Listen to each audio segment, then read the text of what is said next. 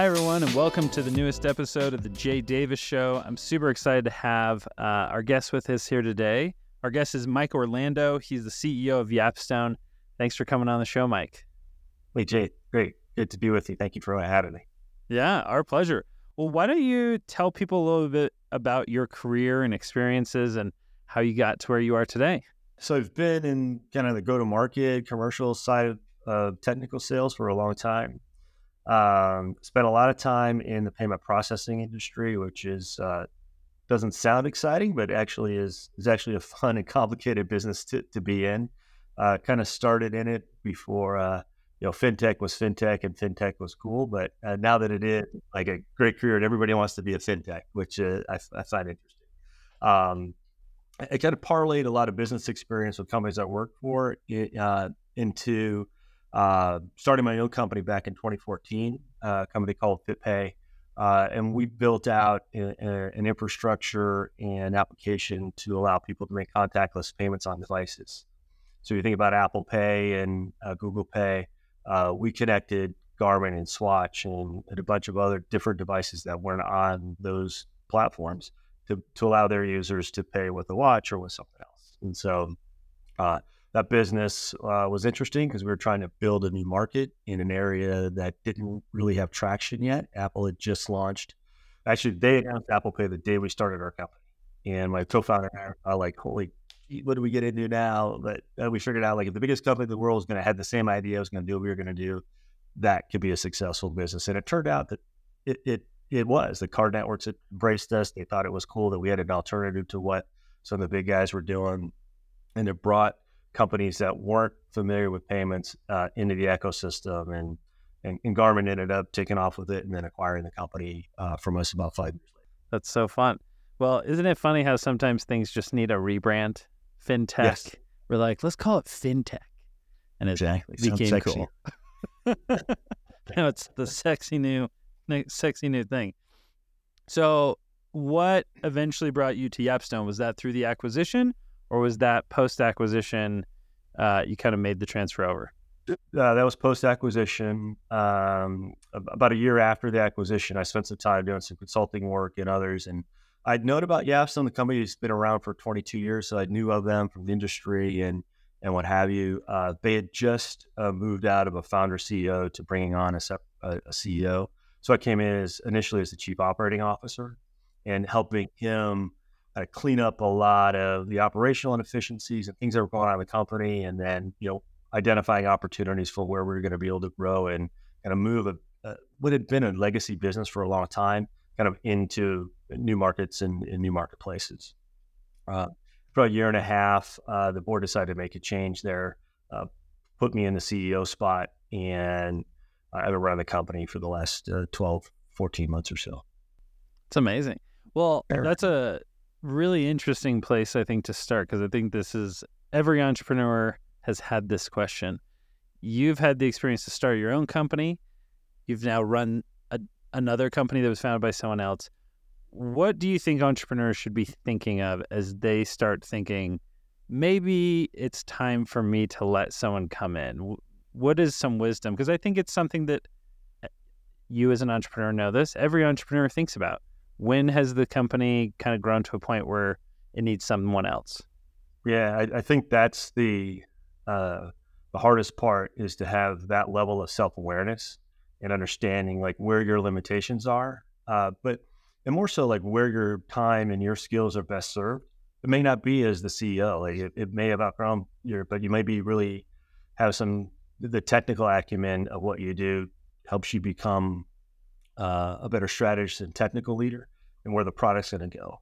In my case, I'm a business leader. Like I know customers, I know markets, I know how to engage relationships. And so I knew when I was going to start my own company that I had to have a really strong technical co-founder to bring in. And so I brought in someone that I knew I could trust and do that. And so I knew those limitations coming in. And I think for everyone, you get to a place where you've got to know where it's best to hand off to someone else.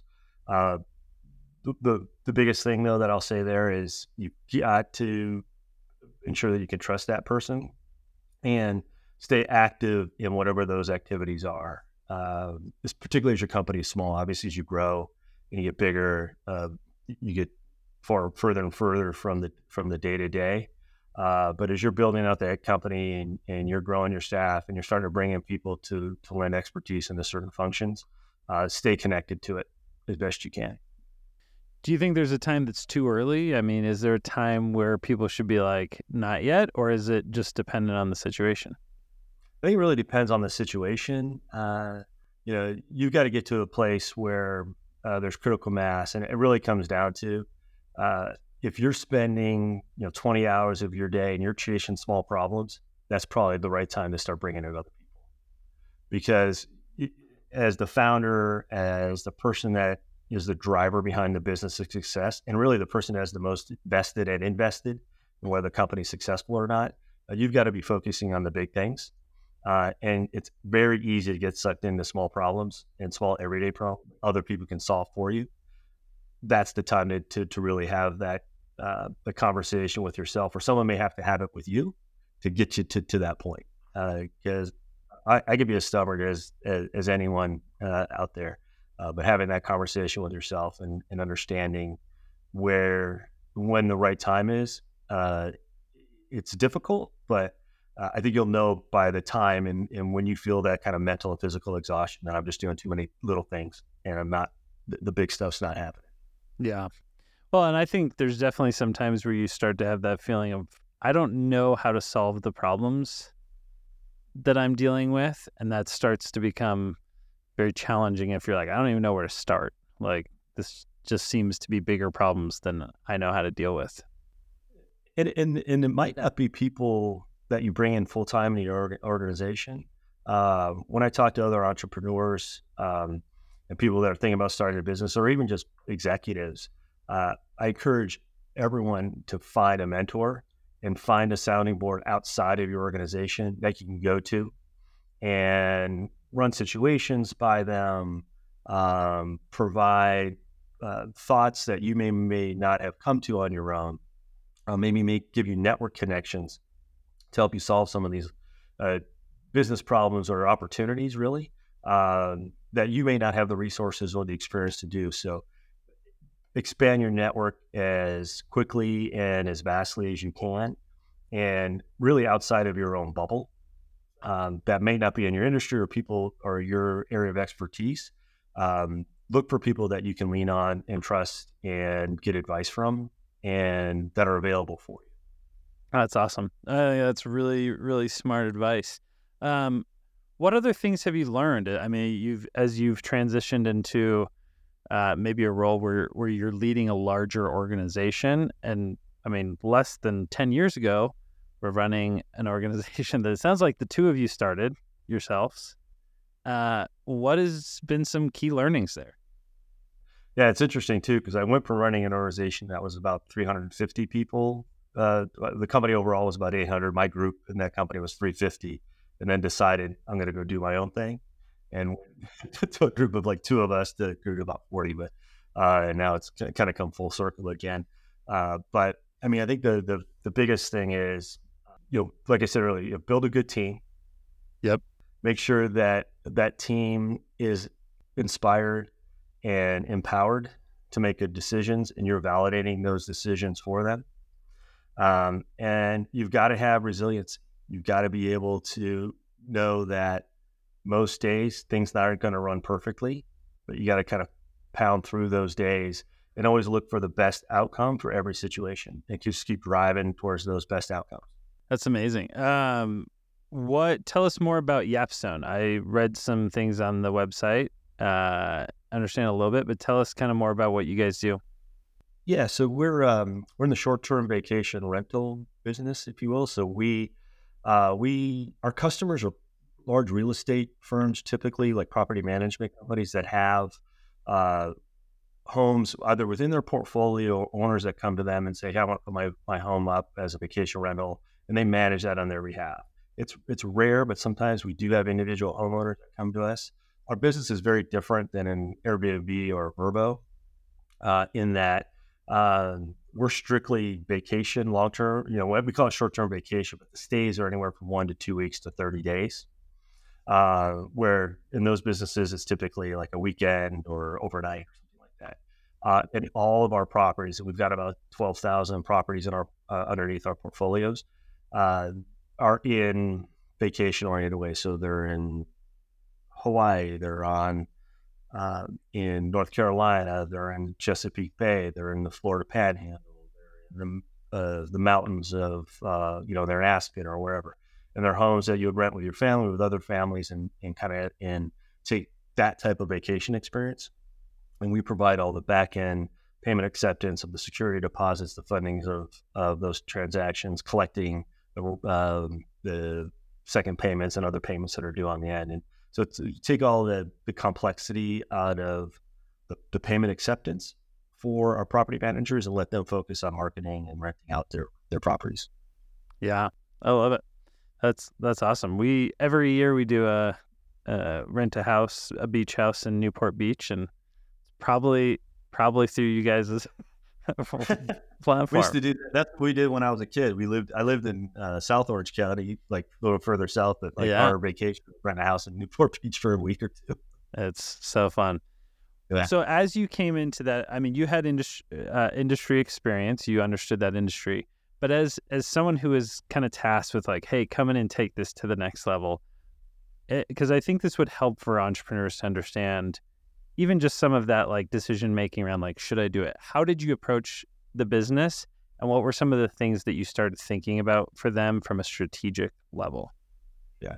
So the first thing was when I came in and started talking about the business model and understanding how we were charging our customers and the fees and where revenue was coming in, there was a pretty quick awakening to the fact that there was a lot of things that were being left on the table and revenue that we weren't taking in.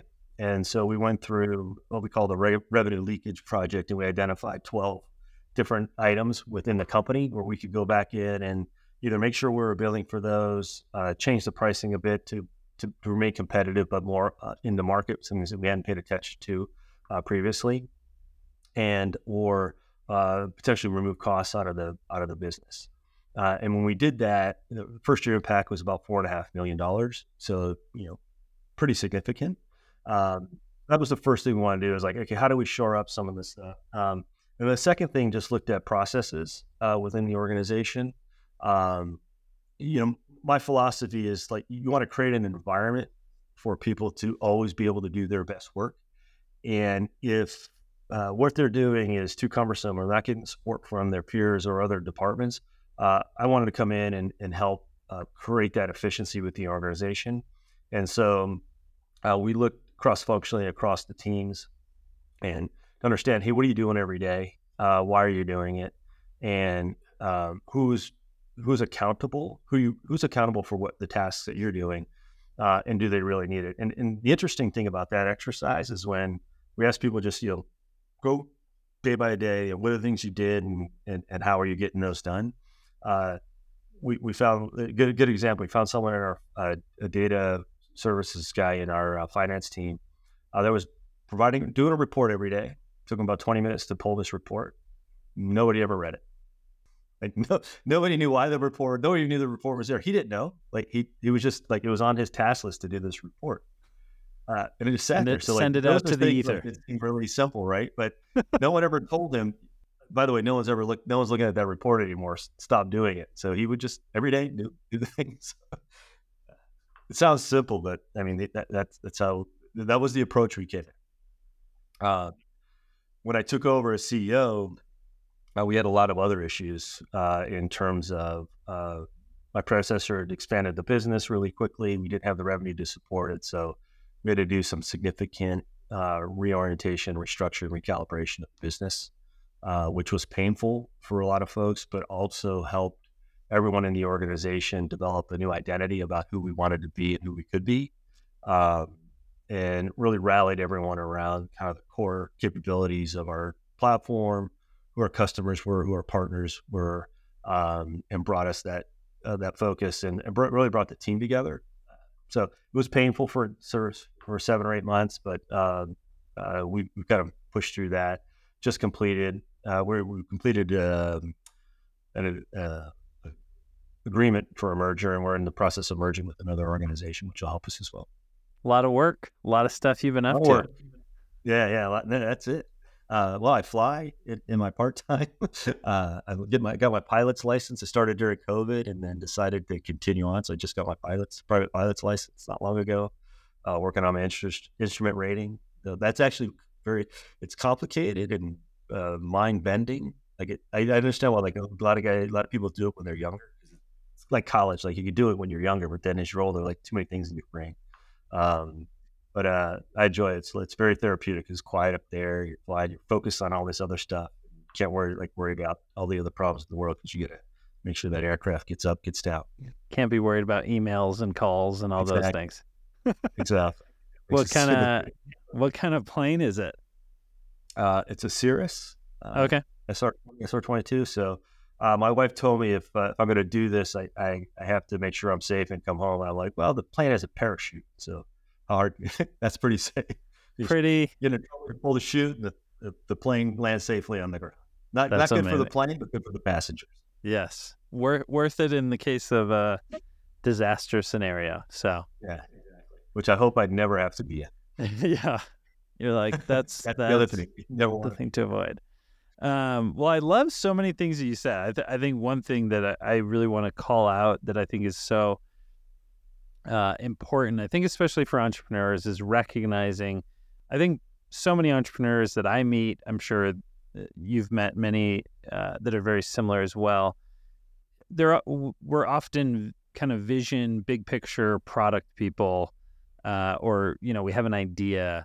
And then all of a sudden you get into the business, and as the business grows, I always kind of make this joke that like you go from worrying about the day to day, and all of a sudden you're having conversations about like 2025, 26, 27, 28, and you go from daily planning to yearly planning and much bigger timelines, bigger projects, bigger numbers. And I think for a lot of entrepreneurs, all of a sudden they're like, it's almost, as you said, like having that self-awareness to be like, do I like this? Like, is this what I wanted to do? And is it what I'm also best at? And I think for a lot of people, it's not what they're best at. Yeah, no, I agreed. And that's the hardest part is kind of separating yourself from the things that you really like to, why you did the company, but the fact of, and what it takes to run it. And one of the first businesses I started was a wine shop. And which seems odd for a technology guy to wine shop, but I loved wine. And so felt like I love wine. I want to be in the wine business. Well, loving wine and being in the wine business are like two completely different things, because what ended up happening was I had people there that were selling the wine and pouring and serving our customers and whatever. But I sat in the office most days, doing the books, paying the taxes, reconciling invoices, things like that. And so I never really enjoyed the wine experience once I got into the wine business. And so that's something, you've got to make sure, like, whatever you're doing, you're enjoying the experience of why you did it to begin with, and let others do the other things. Because if you had the idea, you had the strategy, you had the vision, that's where you're going to be most valuable. Well, and I think it's easy to fall into the kind of the hobby, exactly as you're saying. Like, you kind of have these things, you're like, I love this. This is, my wife always, I start going down the like, we should buy a restaurant.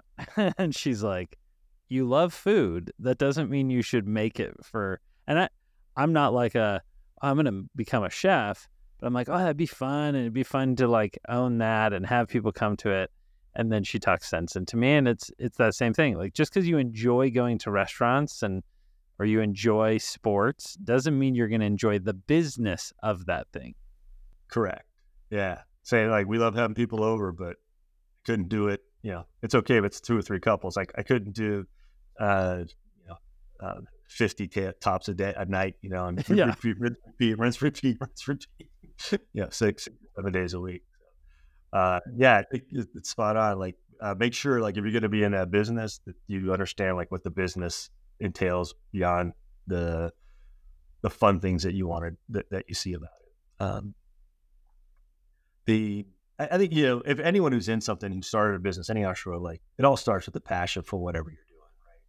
And so that's where, especially when you get into like, rougher waters, which always come, just bring yourself back to that center where you're passionate of where it started and why you did it. And make sure that that gets passed down and passed over to everybody that's in the organization. That means your employees, your customers, your partners, your vendors. All those people understand like why it's important to you and why you started this business in the first place. It's great advice. It's something that I think in the day-to-day putting out fire kind of challenges of running a startup or being in a startup, it's so easy to kind of get so busy with all those things that you forget to kind of take that step back and say like, what am I doing? Why am I doing it? Do I like it? Am I excited about it? And what am I best at? It sounds like during that process for you, you eventually realized like, man, I love leading the teams and the larger organization. That's true. Like, I love building teams. I love leading teams. I love people. I love giving people their purpose every day. I love enabling them to do their best work. I love doing it in my own company. I may do that again at some point. I'm doing it now for a group of 80 people that are fantastic group of individuals. All love the company, love the business. We're really close, have grown really close to each other, and it makes for a really good place to show up every day. It's amazing. Well, as we kind of wrap up, is there any advice you'd give young entrepreneurs or maybe someone who's just new to entrepreneurship, young in the career, any advice you would give them on things that you've now learned through your career? Yeah. So the biggest thing I always come back to is you don't know what you don't know until you know it. So understand that and make sure like you're uncovering as much information as quickly as possible so that you're informed and capable of going to the next step. And so when catastrophes come ahead of you, so I've got this thing about outsmarting the avalanche, and how do you get ahead of the snowpack that's coming down on top of you? Be aware of situations where that can happen and try and act ahead of them. And that means knowing ahead of what you don't know by figuring it out. It's great advice. I love it. Well, on that, thank you, Mike, so much for coming. I have a page full of notes that I wrote for myself, which is always a good sign, where I'm like, oh, I need to remember that. That's a good one. So thank you for being willing to share your wisdom with us.